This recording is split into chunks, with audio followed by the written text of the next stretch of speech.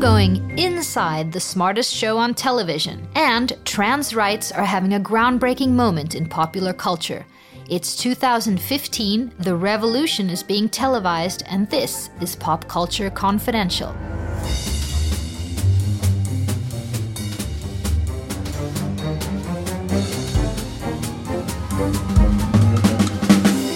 Hi, I'm Christina Jörling Birro. Thanks for listening.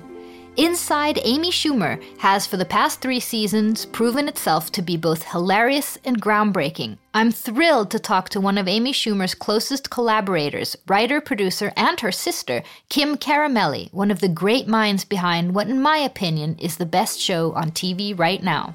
But first,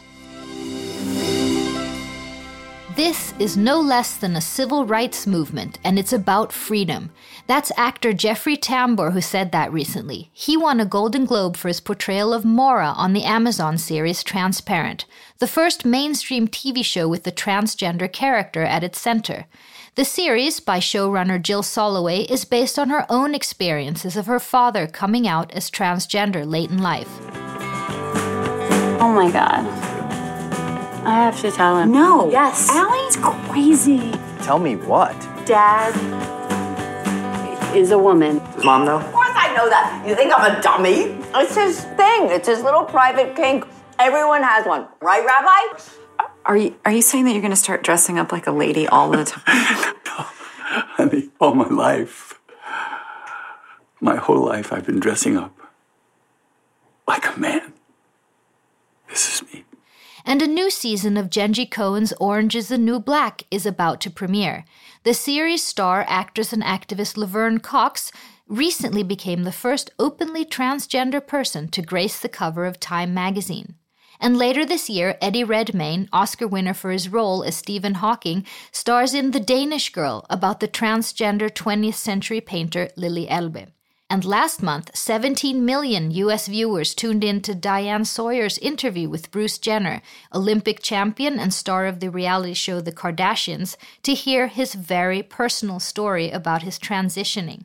I'm really happy to talk to Slate's culture critic and editor of Outward, Slate's LGBTQ section, the wonderful June Thomas. Oh, Christina, thank you so much for asking me. Are we finally seeing a positive and dramatic shift in regards to transgender actors, characters, and themes in the entertainment industry? I actually, I feel pretty optimistic about that. I'm not always an optimistic person, but there's a couple of things going on. I think one of the reasons that we're seeing, especially in dramatic shows, in scripted shows, Orange is the New Black and Transparent, there are going to be these trans characters front and center because they are very central. This is another new development. They're not just some character off to the side. They're right at the center, especially obviously in Transparent. So that is going to be something that continues and that we see more of. And Jenji Kohan and Jill Soloway are both, showrunners that I trust to really give us good storylines and really kind of move that thing along. There is also, in some other shows, there are ways in which involving a trans character is truly novel. It's not just something that we've seen. A few years ago, ridiculously, having gay storylines was seen as, so bold and so innovative. And, oh my goodness, people have gay people in their families. It was silly that it took so long to acknowledge that, but, there was a certain novelty in that. And, we've all realized, gay people exist. We all know several. That's not really all that novel. Trans people certainly exist, but they're much fewer. And many of us know only one or two, or some of us may not know any at all. And so I think there are more ways that you can use these characters in ways that are positive and not exploitative, but are also innovative and surprise us. And that's really wonderful when you can do that on television. How have portrayals and possibilities for transgender men and women been in the industry? Well, I think for the longest time, there was a very negative portrayal. There tended to be, especially trans women, were often murderers. They were sex crazed. They were very, very negative characters. And it's been a pretty slow, a very slow, I would say, evolution. But I do think that as you mentioned, in the last year, maybe 18 months, has been an absolute revolution, and the picture is just transformed. We're still seeing some cisgender actors playing trans characters, which feels like, a step on the path kind of thing. Sometimes, you just mentioned Transparent. Jeffrey Tambor, who plays Mora, is a cisgender guy, and there was some complaints about that. But I think that Jill Soloway, who explained that her own father came out as trans, so now she has a moppa, as she calls him, or her now. She needed to have flashbacks. So she felt it wasn't just a matter of, I don't know, how would I find a trans actor? And there are a lot of trans actors, both, who present as male and female.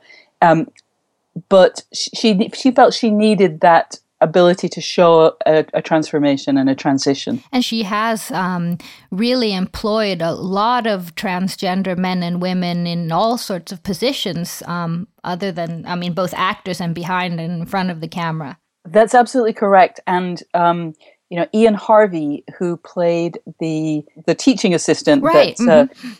He's not only is he a trans actor, but also he got into the show because Soloway has this almost like a program of bringing in people to speak and to, share their life experiences with the writer's room. And that's how he kind of inspired them to make that role for him.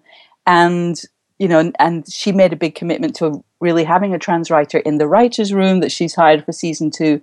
So she does have an incredible commitment, very seriously to sort of employing people and to learning from them, which I think is really amazing and wonderful. Can you just explain, you were saying cis, if there's someone who's listening who is not familiar with the term? Yeah, absolutely. And I have to say that, this is an area where, despite having worked in sort of sexual minority areas for decades, that I'm still really learning. But cisgender means someone who presents in the gender that they were born or that they were identified at birth.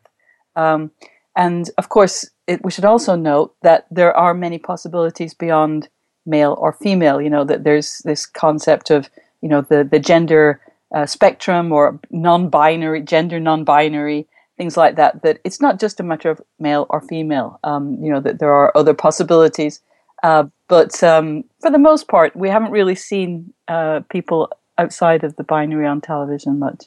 But yeah, cisgender is, or we could also say non-trans. Back to what you were saying. Yeah, we have Hilary Swank in Boys Don't Cry. We have Jared Leto in Dallas Buyers Club. You were saying, and now Eddie Redmayne, who's going to be in the new movie. Why do you think there's still so many non-trans actors in trans roles today? Well, sometimes it is about showing a transformation or, the arc of a transition. Showing the person unhappy when they were, living in the wrong body and achieving, it's an arc. That's what writers want to show, right? They want to show change and evolution. So that's, I think, one reason. But there's also, television and movies are very expensive propositions. The producers aren't always happy about casting, I would say are very rarely happy about casting someone who isn't very well known in a star role, who doesn't already have a huge following, who perhaps isn't in any way controversial, because I think we should concede that there are many people who still do have a lot of issues with trans people and have some strange thoughts about them and might, not be all that excited about seeing them going to see them in a movie. Now, not that I want in any way to allow those people to shape choices, but that is how producers think, I think. They want not controversial, known, popular, likable people in roles. And for the moment, I think that is something that's going to change. There aren't that many trans actors who have that level of familiarity or sort of stardom. Can you pinpoint a certain show or something this past year that, or an actor, actress that has really made this breakthrough? I would say Laverne Cox in Orange is the New Black. Not only because the role it's an amazing I don't know what you'd say, like chance that she has a twin brother. So when in the first series of Orange is the New Black, they showed Sophia Bursett, that's her character's story, because in Orange is the New Black, all of the characters get to have their backstory shown. And her backstory, which involved her essentially stealing to pay for her transition, they were able to use her twin brother, who of course looked like her. And it was very believable, there was something both about that character and about Sophia, who was a character that I think there's a lot of education involved in these trans roles. And I think that show and that storyline both educated people, entertained people, and then I think people were really interested in Laverne Cox, who's been an amazing advocate and has done a whole bunch of nonfiction things. She did this show, I think it was called The T Word, that was a nonfiction kind of like almost introducing people to the trans experience that was on MTV. That I think she's been a really, really significant person. And she also was, on the cover of Time magazine. The secret Bruce Jenner says he always tried to keep hidden, now coming to light. The Olympic legend turned reality show patriarch had the world hanging on his every word as he sat down with our very own Diane Sawyer for that highly intimate, anticipated interview. He's 6'2" tall, welcoming, and a little apprehensive. It's going to be an emotional roller coaster, but somehow I'm going to get through it. Are you a woman? Yes, for all intents and purposes, I am a woman. People look at me differently. They see you as this macho male, but my heart and my soul and everything that I do in life, it is part of me. That female side is part of me. That's who I am. And it's been a few weeks now since the Bruce Jenner, Diane Sawyer interview. Have you been able to gather some reactions? I think there was sort of curiosity and sort of surprise on some people's part that certainly at the time of the interview, Bruce Jenner still wanted to be known as Bruce, that he wanted still to use male pronouns, that might change in the future. But I think that was, again, a learning experience for a lot of people, that there isn't one rule that, you follow this path and that's how everybody behaves, that, trans people are all different and they all have different feelings. And, the lesson being that we should respect their feelings, whatever they are, when they communicate how they want to be, what pronouns they would like to be used, what name they would like to use, that we should respect it, but it isn't always what we might expect kind of thing. And I just want to say there's a second thing that really surprised me was how people responded to his coming out as a Republican. Which, again, like people were surprised that he was a, really strong Reaganite, a pretty conservative Republican. And again, it was a really interesting challenge to this stereotype that people have, well, all trans people must be liberal, they must be Democrat. Like, what? No, it's not about your politics. It's not necessarily about your sexuality. It's about your gender expression. And I think, again, a really great learning opportunity for a lot of people, and me included. Again, I don't want to act like I'm some expert. I learn from all of these things too. Thank you so much, June. This was fun, and maybe I can call on you again. I hope you will. It's always so much fun to talk to you. 2015 is the year of the ass, proclaimed stand-up comedian Amy Schumer. Well, it's really the year of Amy Schumer, if you ask me. Right now, she stars in the most groundbreaking, brave, ballsy, brilliant sketch series out there, Inside Amy Schumer. She has amazing comedy specials and no less than 2 major motion pictures that she's writing, starring in that are coming up. One with Judd Apatow directing, and one produced by Bridesmaids' Paul Feig. I'm so thrilled to talk to one of her closest collaborators, her own sister, a writer and or producer on all of these projects, Kim Caramelli. Amy, what are you doing here? Why didn't you get back from Iraq? I think we should see other people. Have you always been a fucking trash heap? Excuse me? Would you like to be awakened by a soft kiss on the cheek or a stranger going down on you? Can I just, blow you? I'm gay. So, this is just a case of slut shaming. This slut is not ashamed. Inside Amy Schumer is a mix of sketches and interviews, often and brilliantly depicting the sexism that women go through every day. Just this third season, Schumer's sketches have dealt with themes such as the truth behind pop culture's obsession with women's asses, rape culture in sports in a genius Friday Night Lights parody, and the sketch, Last Fuckable Day, guest starring Tina Fey, Julia Louis-Dreyfus, and Patricia Arquette, is about the day that the media decides that a woman or an actress is too old to be believably fuckable anymore. And as we talk about with Kim Caramelli in the interview, the writers are really working with themes in real time, putting a spotlight on those structural absurdities that women go through. But the show never gets preachy, just hysterically funny.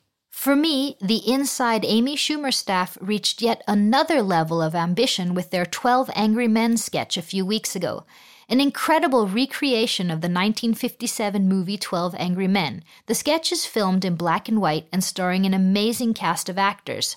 For example, Jeff Goldblum, Paul Giamatti, and John Hawkes. But in this version, the 12 Angry Men of the jury are debating whether Amy Schumer really is hot enough to be on TV. On the hottest day of the year, 12 ordinary men must wrestle with the single most important question of our time. Gentlemen, raise your hands, please, if you think that Amy Schumer is not hot enough to be on television. 1. 12 men searching for truth. Come on! We gotta stop this. It could throw the standard up for shows everywhere. But is the truth so easily found? I think she might be hot enough. Are you kidding me? Lines will be drawn. There are facts that tell us definitively that this woman is objectively not appealing. Tempers will flare. She's not a 10! Maybe you're not a 10 either. Oh, Amy, I didn't see you there. I thought you were a garden gnome. I asked writer-producer Kim Caramelli about how this sketch came to life. So, Amy, last season we did a sketch called Focus Group to open the season that Amy and Kurt wrote together, and it's just that idea, like it's just so prevalent. The conversation, you know, about a comedian, a female comedian is so often about her physical appearance and not like her jokes, and it's just that I guess it's something that we didn't really get out of our system. So Amy came in and pitched that she wanted to do a recreation of 12 Angry Men, and then I believe after speaking with one of our producers, Kevin Kane, he had suggested let's do it as a full episode. So yeah, it was, and we were all just kind of like so excited about the idea. We'd all seen the movie. And it felt really, really ambitious, because again, you know, our sketches are usually, you know, 3 to 5 minutes long. And so to worry about writing a full, like a 22-minute sketch, it was, you know, a bit overwhelming, and daunting, at least to me, because I had never even attempted anything like that. But Amy put together such an incredible, and she wrote it all out. And like really planned out all the beats, and so once it was all written, it seemed much more doable and exciting. Well, it's incredibly ambitious. The writing, that's how modeling it after the play, and then the structuring, and then getting all these amazing Oscar-nominated actors in, and the filming, and I mean everything. It's like a little movie. It's crazy. It felt really special being on set. I mean, from when we got on set, and you know, we built it. We built that room on a stage. So when we got there, and just like seeing how the first shot was set up, and the first shot that the first part that we filmed was, you know, the first shot of the movie with the fan in the foreground. Like just as soon as we started rolling, it's just like you could just feel that we were doing something pretty special. And it was very, very cool, and I consider it an honor to even have been a part of that. And yeah, it was my favorite thing I've ever been a part of so far. What makes this show stand out so much for me, the sketches, besides being just outrageously funny and fearless and smart, it's just like they're these little smart studies of sexism and stereotypes and structural absurdities that women go through, and how we navigate insecurities and say we're sorry all the time, and internalize this sexism. And are most of the themes things that you guys discuss that are part of observations from your real lives? Yes, it's either like things that we've seen happen, things that have happened personally, or like things that we've seen in the news that like really just stick out, and we kind of think like I'd like to like say something about that. But I mean, it doesn't ever really start from the theme itself. Like nobody comes in and they're like, we should write a sketch about, rape, or we should write a sketch about how, women, whatever. It's kind of like we'll like notice something, and then that'll give like a really like specific idea, and then that's what'll be pitched. So it's not like at least for me, I don't. It doesn't seem like any of us are like setting out to, like what issue can we tackle next. It's like the things that we find funniest is real life and real human behavior. And it's often like some of the saddest things that like are so ridiculous that you almost have to laugh. And I think that's, at least for me, where the ideas for sketches come from, just because real life is the funniest. And you can tell you guys never go over to preachy or never feel like you have some sort of responsibility to be feminist. It just feels very natural. It is. It comes very, very naturally and it happens really organically in the room. I was wondering if you could just take me into the writing room a little bit for how does a week look like? How do you talk about these themes and who's in there with you? Sure. So there are, how many writers are there? There's about like 10, I think. It's all of us sitting around like a large conference table, and at the beginning of the week, we come in with we each have like 3 to 5 pitches of a sketch that we would like to be able to write, and so we like pitch our ideas, and then Amy, Dan Powell, and Jesse Klein get together like over lunch and decide which one of our pitches they think that that they would like us to write.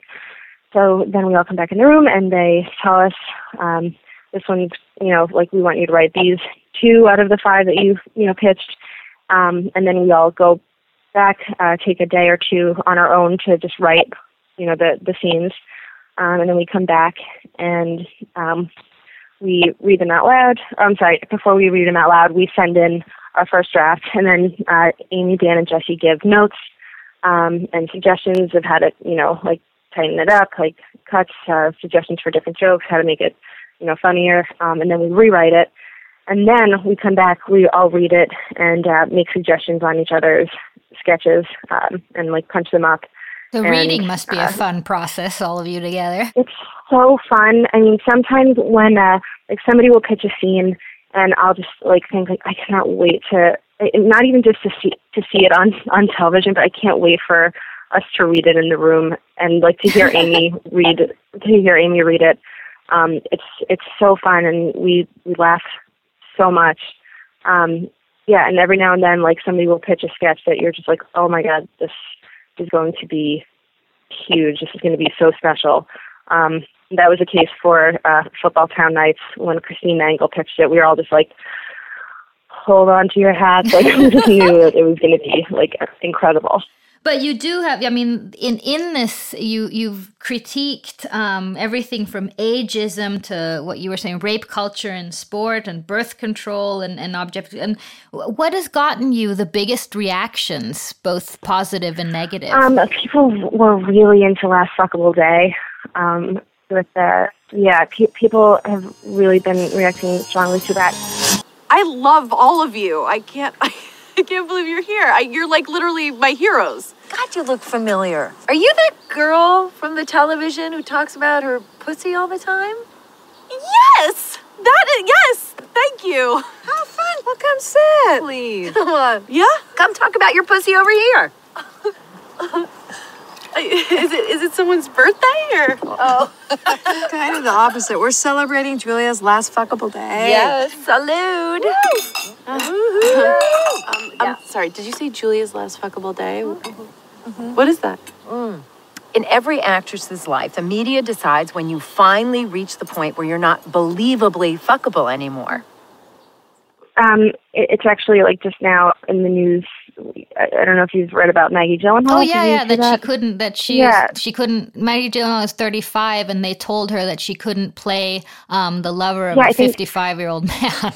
Yeah, she's like 37, and she like it's just like it's the reason that I think the sketches like resonate with so many people is because like they are real issues, like really happening to a lot of people, and so it's not that like far of a jump to really connect with it because it happens every day and it happens all around you. So like that's why I think like something like Last Fuckable Day, even before the Maggie Gyllenhaal thing, like people are like, yes, oh my God, that does happen all the time, and it makes them think, you know, like, oh, like I never really thought about that, but now that I look at all these movies, it's like, oh, that is really what these roles now are. It's like, you know, like women, like their roles as they become older start being referred to as like a triumph, and it's like, what? Like, come on.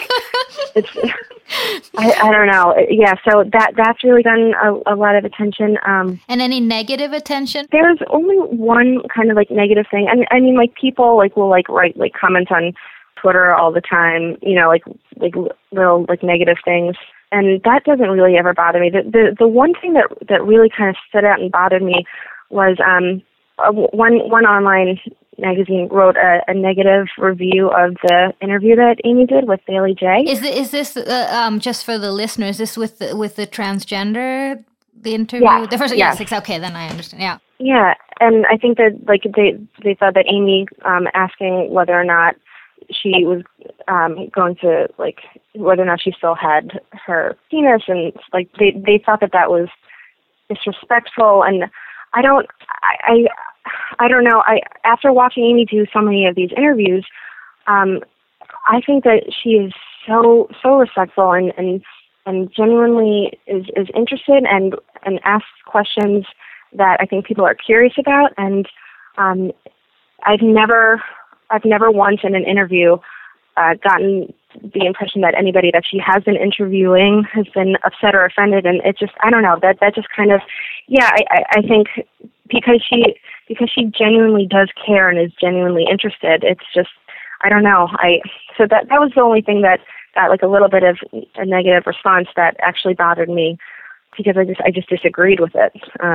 Yeah, but I don't know. So talking a little bit about you, Kim, you were actually a school psychologist before taking this leap to writing. And does that inform any of your writing today? It comes up here and there. Like we have a scene this year about, you know, Amy speaking with a therapist, and, you know, with like things about like little like, you know, things with like phrasing and terminology that it comes up. But I don't know. I haven't like pitched any, you know, school-centered ideas or anything like that on the sketch show. And then you're, of course, also Amy's sister, and you were very close. Could you describe a little bit of your upbringing? There has been no shift or change in, like, our dynamic from the time that, you know, we were, you know, 8 and 12 and till now. It's really nice, actually. Amy is the funniest person I've ever met, and she has always been. So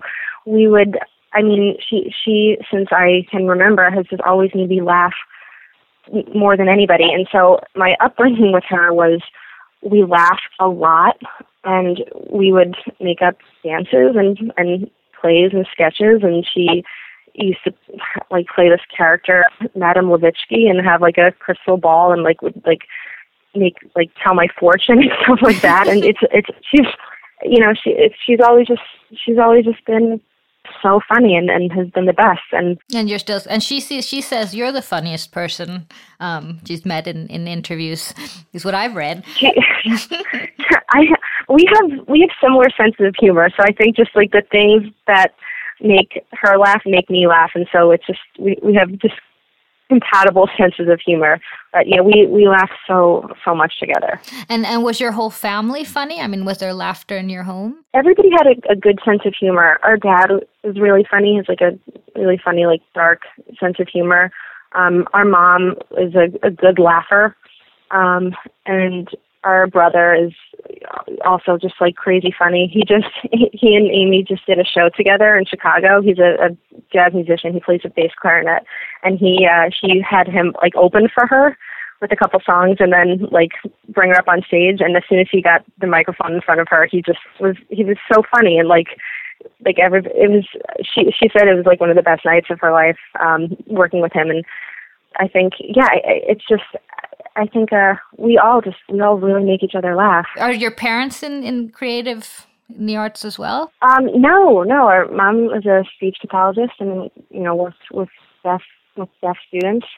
Our dad was also with deaf students. Our dad didn't do anything creative. I don't know how we kind of like landed here. What other shows and comedians and things do you guys like? So many. Dave Attell, I think, is just the funniest comic. He makes me laugh so much. Bill Burr kills me. Chelsea Peretti. I don't know if you know Chelsea Peretti. Oh yeah, absolutely. Oh God, her special, One of the Greats, was just like, I watched it with Amy and my husband, and we were crying the whole time. And then shows. We've been watching a lot of like UK series like Happy Valley, and our favorite's Judge Judy, and I'm actively campaigning to meet her. But Judge Judy, if you're listening, like, hook a sister up, reach out. Is Judge Judy? It's actually still on then, I guess. Oh my God, yeah. It's like the highest rated daytime show. It's required viewing. She's so smart. She's so funny. It's the best. I'm sure that she'll be on in a minute. She has to be on your show. That would be like the best. I can't imagine the amazing sketch you guys would write around her. It would actually probably be terrible because we'd be so starstruck that we wouldn't be able to like function or perform around her. We'd just be staring at her smiling. So that would be the entire sketch, just us like beaming at her. So what can we expect the rest of the season? Let me think. I don't know what I'm allowed to say because usually I don't do any podcasts or interviews because nobody wants to talk to me. But I don't know what I'm allowed to like say. That's gonna change after all these things you're doing this year. That's for sure. But I don't know. We can come to expect that it's gonna be really good. Some of my favorite sketches are coming up. And last week we read that you're writing a new feature with Amy, a mother-daughter action movie produced by Bridesmaids, Ghostbusters, Paul Feig. I mean, how are you doing all this? One at a time. It's really crazy. It's this year, and particularly these last few months have been kind of crazy. And yeah, yesterday or the day before, they just announced the mother-daughter movie. Amy and I are rewriting it. It was originally a Katie Dippold script, and it's so good and so funny. And I can't wait to get further into it. This was such a pleasure. I'm so great. Thank you so much. Really honored to talk to you, and in the future, after your movie, if you haven't become so famous after that everyone wants to talk to you, I'd love to call on you again and ask about the film. Definitely, yeah. Reach out to my assistant, and she'll. Thank you to all the guests and to you for listening. If you have feedback, head over to the webpage popcultureconfidential.com or Facebook, Twitter, and Instagram and write something there. This edition was edited by Tom Hansen, music by Carl Borg, produced by René Witterstedt and myself, Christina Jörling Biro. Until next time.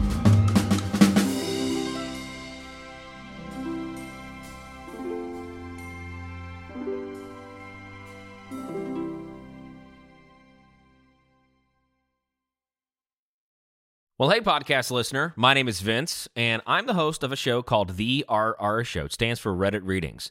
We're going to sit down twice a week, and I'm going to bring you the most entertaining stories from all of the best subreddits that exist online. Things like malicious compliance, petty revenge, hey, lady, I don't work here. Oh, there's so much more. Lots of great stories and things you won't believe. Like the one time this dude was caught in a bathroom with his friend, and he was slapping them because that was the only way that he could actually legitimately help them. A mall cop comes in with a taser. Oh, yeah, the rest is history. It's going to be fun. There's, I don't know, I got like 20 seconds left, so I don't got much more time to tell you another story. But just join me on The RR Show. It's from Evergreen Podcast, produced in partnership with Wessler Media. So The RR Show, wherever you get podcasts, subscribe today. And it's like an adult story time. Let's hang out together. The RR Show. Subscribe today wherever you get your podcasts.